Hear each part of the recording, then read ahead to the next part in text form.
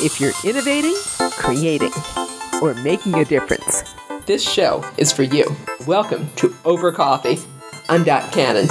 Here on Over Coffee, we talk with artists and innovators about the process of changing the world in terms of what they do. A lot of the fear of robots is that people overestimate what they can do, when in fact, most robots and artificial intelligence are good at only one or two things at a time. The initial fear of the unknown fades really quickly, and people start naming their robots. How are robots going to change our future? Are they really going to take our jobs away? How long till we have a personal robotic assistant? And what are some of the myths surrounding robots right now? Eugene Demaitre is Senior Web Editor for Boston-based EH Publishing and Senior Editor of Robotics Business Review. At the 2018 Sensors Conference in San Jose, he gave a presentation on the current state of the robotics industry. Eugene, before we get to talking about all the cool ways that robots and robotics are going to be changing our future, I'd like to know a little bit more about you. How did robotics first spark your imagination as what you really wanted to do?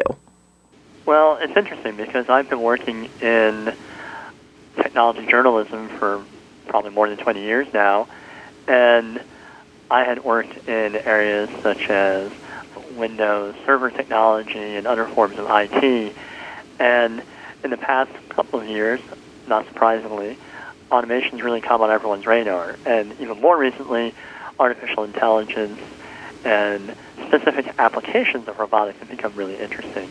And so I think for anyone who is technically oriented, and I'm not an engineer, so let me get that up front, that I'm not necessarily a coder or a mechanical engineer, but for someone who is interested in how technology is affecting business, or how technology will eventually affect our daily lives. For me, when the opportunity presented itself to work at Robotics Business Review, I jumped at the chance, and it's really been an exciting journey ever since then. Let's talk about some of the ways you foresee technology affecting our daily lives. You were talking at Sensors about consumer and industrial robotics. What do you see right now that could show up in our daily lives within the next 10 years? Well, I don't even think you'll have to wait 10 years for some of it. I was in a shopping mall this past weekend, and there were a couple of robots already in retail doing very basic customer service tasks. But the fact of the matter is, it will not be very long now before people start to see robots in their daily lives, whether it's delivering packages or directing them to where they can find the drywall in a big box store or giving them directions in an airport. I think those sorts of things are going to happen fairly soon. And a lot of our listeners may already have things like Google Home or Amazon Alexa or Echo in their homes.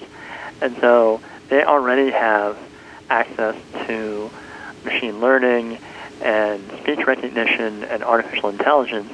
So in that sense, there's already automation coming into our daily lives. A little bit further down the road are things like self-driving cars and drone deliveries and more general-purpose robots in the home. What are some of the obstacles you foresee that have to be overcome before, for example, I can order something from Amazon and have a drone drop it off at my front door, or I have a personal robot doing the dishes in my home? Well, let's take the drone delivery example first. There's a lot of problems in terms of airspace and safety. I don't think anybody wants a television delivered overhead. And a lot of neighborhoods in the U.S. still have exposed power lines and trees and stuff like that. So that's one significant challenge, is just the safety and the ease of use. And in a lot of the country, there's also weather conditions that don't really permit year-round delivery of things. So I think drone delivery is going to be a more limited instance. You'll see it for certain types of delivery and certain times of year and certain locations. So if you live in an island off of New England, or if you live in a remote part of the desert in the Southwest, then maybe drone deliveries are practical. But if you live in a dense suburban neighborhood, it's less likely that drones will be secure enough and safe enough to get to you. Now, that being said, they'll be used in combination with other things. So imagine a delivery van drives into your neighborhood, and from that van, they launch a bunch of drones to do that last mile or last step of the delivery. And so you may see that happen, but there's a lot of technical and logistical details that would need to be worked out. In terms of robots in the home, the big barriers there are technological. Everyone wants a robot that will do the dishes and fold the laundry and vacuum. And at the moment, we have robots that can do any one of those tasks, but no general purpose automation that can do all of those together. And so you need a robot that's cheap enough, that's flexible enough, that's intelligent enough to do all those household chores. And we're not quite there yet. Everyone is waiting for Rosie the robot from the Jetsons.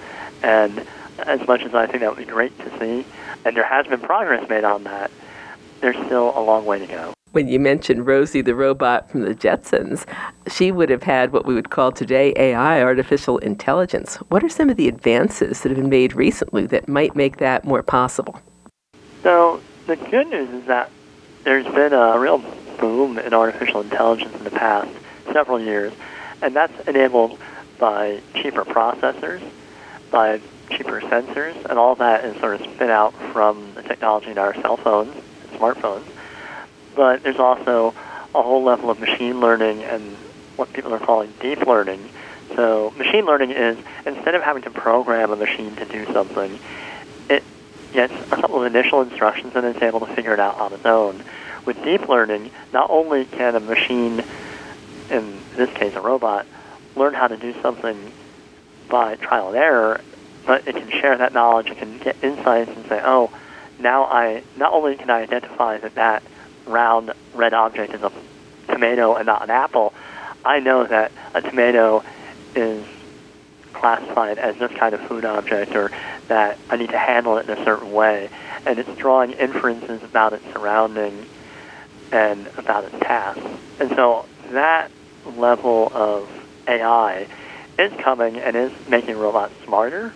We're a very, very long way from anything sentient, so people should not worry about the robot apocalypse anytime soon, but we are getting to the point where robots and artificial intelligence can do more things more flexibly. And if you call any customer service center, odds are your first couple of questions and answers are with an AI and not with a human being.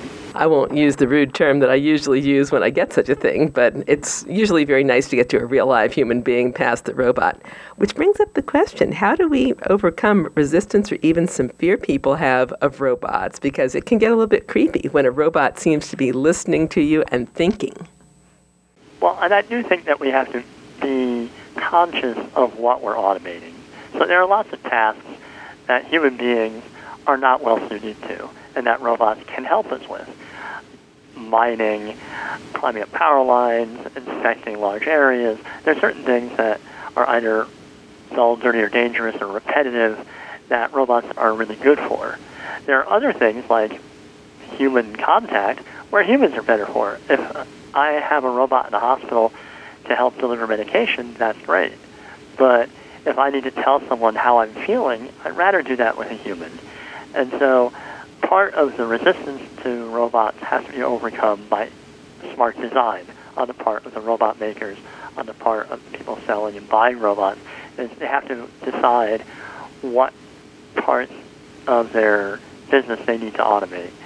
And as consumers, we have the same thing. When we buy Amazon Alexa, we know that it's always listening. It's waiting for that keyword, but we then have to make sure, okay, is it respecting our privacy? Is it respecting our confidentiality? If it's listening all the time, is it not recording everything? And so that's an area where we have to be aware of what we're doing, but a lot of the fear of robots is that people overestimate what they can do, when in fact, as I said before, most robots and artificial intelligence are good at only one or two things at a time. And so people are afraid, oh, this is going to steal my job. Well, it will take part of your job, but hopefully that will free you up to do other parts of your job that you're better at, that humans are better at. With that in mind, what are some of the job skills that if you were talking to a college graduate today, you would say to concentrate on in order to stay relevant as robots take a part of their job in the future? Well, if you're in engineering or science, technology, engineering, and math, I think you are in good shape because there's such demand. We talk a lot about robots taking jobs. We don't really hear as much about the shortage of jobs. There's a shortage of workers for a lot of jobs. The reason why Amazon has mobile robots in its warehouses is because it can't find enough people to do those jobs. And the same thing goes for agriculture. The same thing goes for a lot of categories in the U.S. right now. So if you're in the sciences and engineering, there's a lot of demand. And if you're thinking about getting into that, I would strongly encourage you to do so because we need good programmers, we need good mechanics, we need good engineers. If you're in the liberal arts, believe it or not, as I said before, there are a lot of jobs that are not going to get automated. Yes, you might not want to be a law clerk. You might not want to be someone taking dictation. You might not want to be somebody who's doing a repetitive task. But the odds of artificial intelligence and robotics becoming tools to maximize your productivity. Imagine, we always complain, I wish I could clone myself. I wish I could do more things in the time that I have. Robots should help you do that. So if you are good at relating to people, if you are good at understanding business, if you are good at understanding how the economy works and marketing functions, I think those functions are not going to go away. In fact, let's look at that a step further because everybody I know in a creative field does say that, if I had 6 hands, every pair of them would be busy. What would a robot be able to do, or robotics in general, for an arts person who does a lot of creative work, maybe a storyteller like you and I are? Well, so let's take the example of someone who is a writer or a journalist. I read dozens of articles every day, trying to keep up with what's going on in technology. And through technology such as RSS feeds and the like, we're able to gather more information more efficiently than ever before. But there's still a lot of work spent hunting down things or collecting information before I can even process it. AI can make that process more efficient. For someone who is, we've seen this already in terms of creativity online, that who would have thought a generation ago that being a web designer, a web artist, would be an occupation, and yet now it is.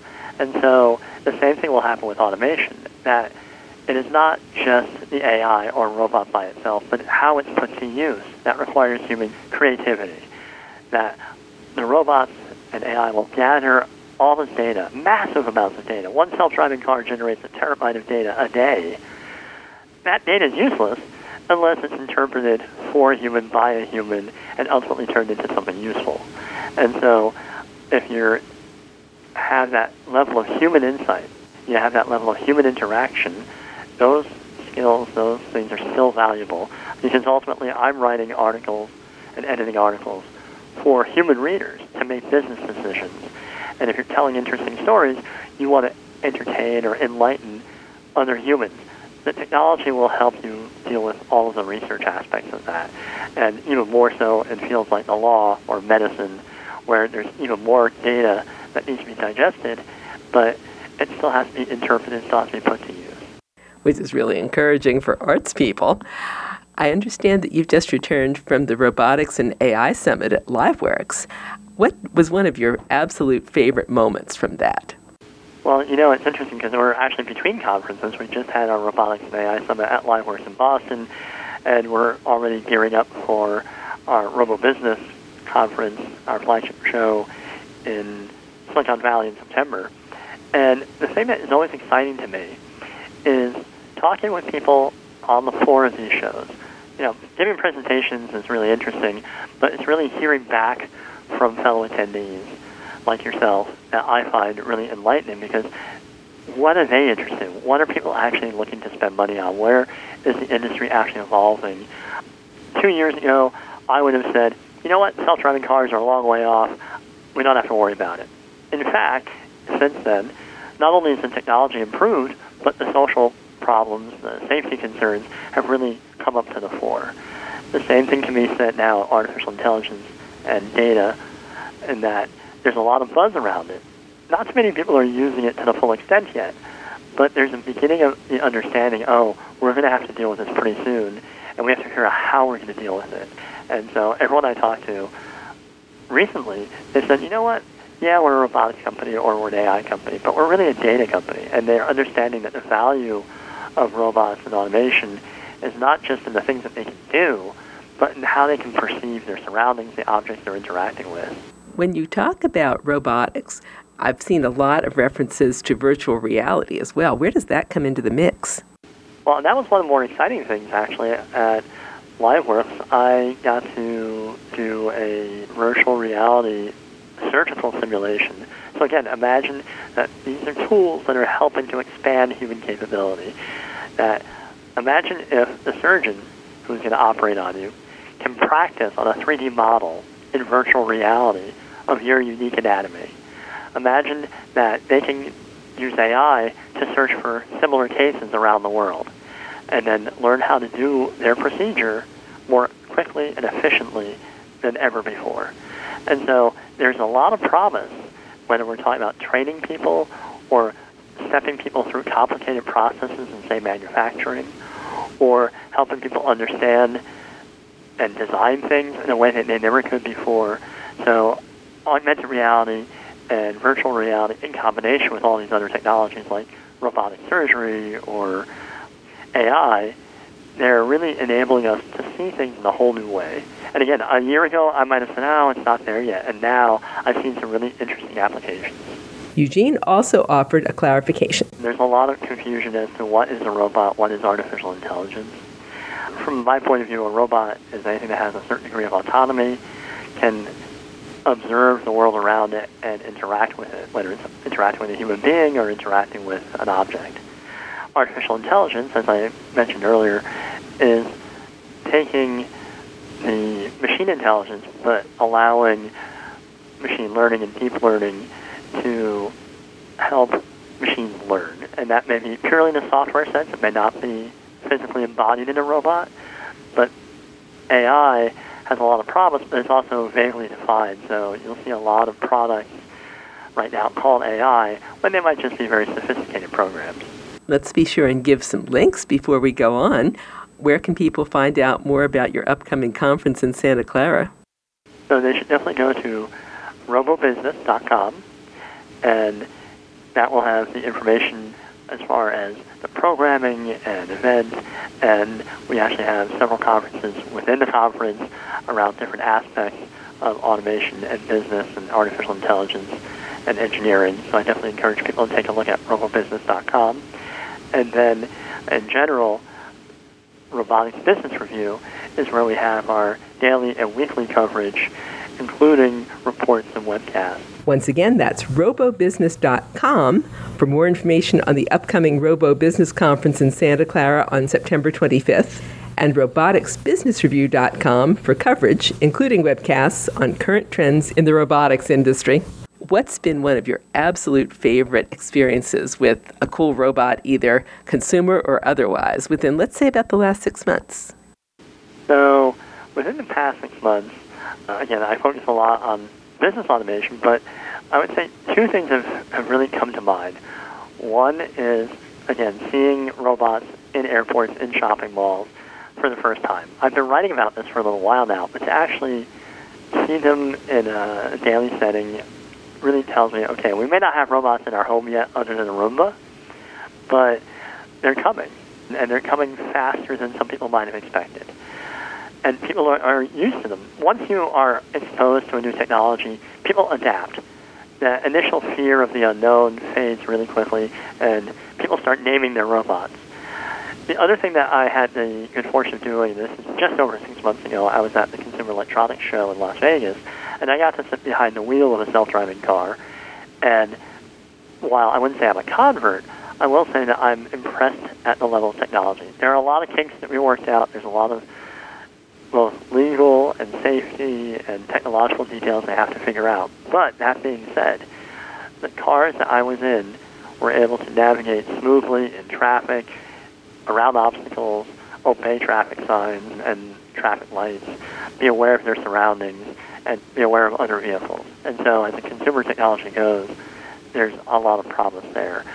In terms of household robots, I think we're a little bit farther away from that, but there have been, from Toyota and others, a lot of very interesting household models they're not super humanoid yet. They may have an arm. They may have kind of a screen as an interface for a head. They don't necessarily have legs for stairs yet, but I think that may be coming. I'm a little envious of you that you got to ride in a self-driving car. What's the first thing that goes through your head when you get inside this car, and is it a level 5? So I don't think that there's strictly level 5 yet. We have level 3 and 4 right now, but level 5, all the automakers said we would have level 5 within a year and a half or 2 years. I think it's a little bit farther out than that. With self-driving cars, according to the National Highway Traffic Safety Administration, level 5 equals fully automated. You don't even have to think about it. Level 3 is conditional automation, where as a driver you have to be ready at all times and with no notice to take control of the vehicle. And level 4 is high automation, where your vehicle is capable of performing all the functions, but only under certain circumstances. In other words, be ready to take over when it needs you. But, on the other hand, when you first sit in the car, you realize, there's all this computing equipment in the back, and there's all these extra cameras on it, and, at very first, you're actually still driving, so I'm very conscious of, the machine is watching me. But then when the safety driver says, okay, now you can let go of the wheel, and it will take over, that transition is the scary part, because you realize, I'm used to, at least for driving, I'm used to being in control. Now, if you're in an airplane and the autopilot's on, you're none the wiser. Or if you're in a train that's on a track, you don't really think about who's at the front. But in a car, which is a personal form of transportation, letting go of that wheel is a leap of faith. And what's really funny is that about 5 minutes later, you forget. You think you're in a cab. And that's where we've had some problems, and that there's a transition between drivered and driverless vehicles. But you become accustomed to it, and there's that transition that has to be handled better, so people are conscious of the fact that, I may need to take over at this time, or, the robot is now in charge. Wow. I'm really looking forward to my first ride in that. I understand that you publish a list of the 10 most memorable robots of the year. If you had to do that today, what would be one or two that you would tell me? Well, there's a lot of press around Boston Dynamics, which was bought by SoftBank from Google last year. And Boston Dynamics has been putting out these humanoid robots, Atlas, and then these quadruped robots, Big Dog, and you see them all over the place on YouTube. And for a long time, they were very popular as far as, look how smoothly these robots can walk and jump and do backflips and all that.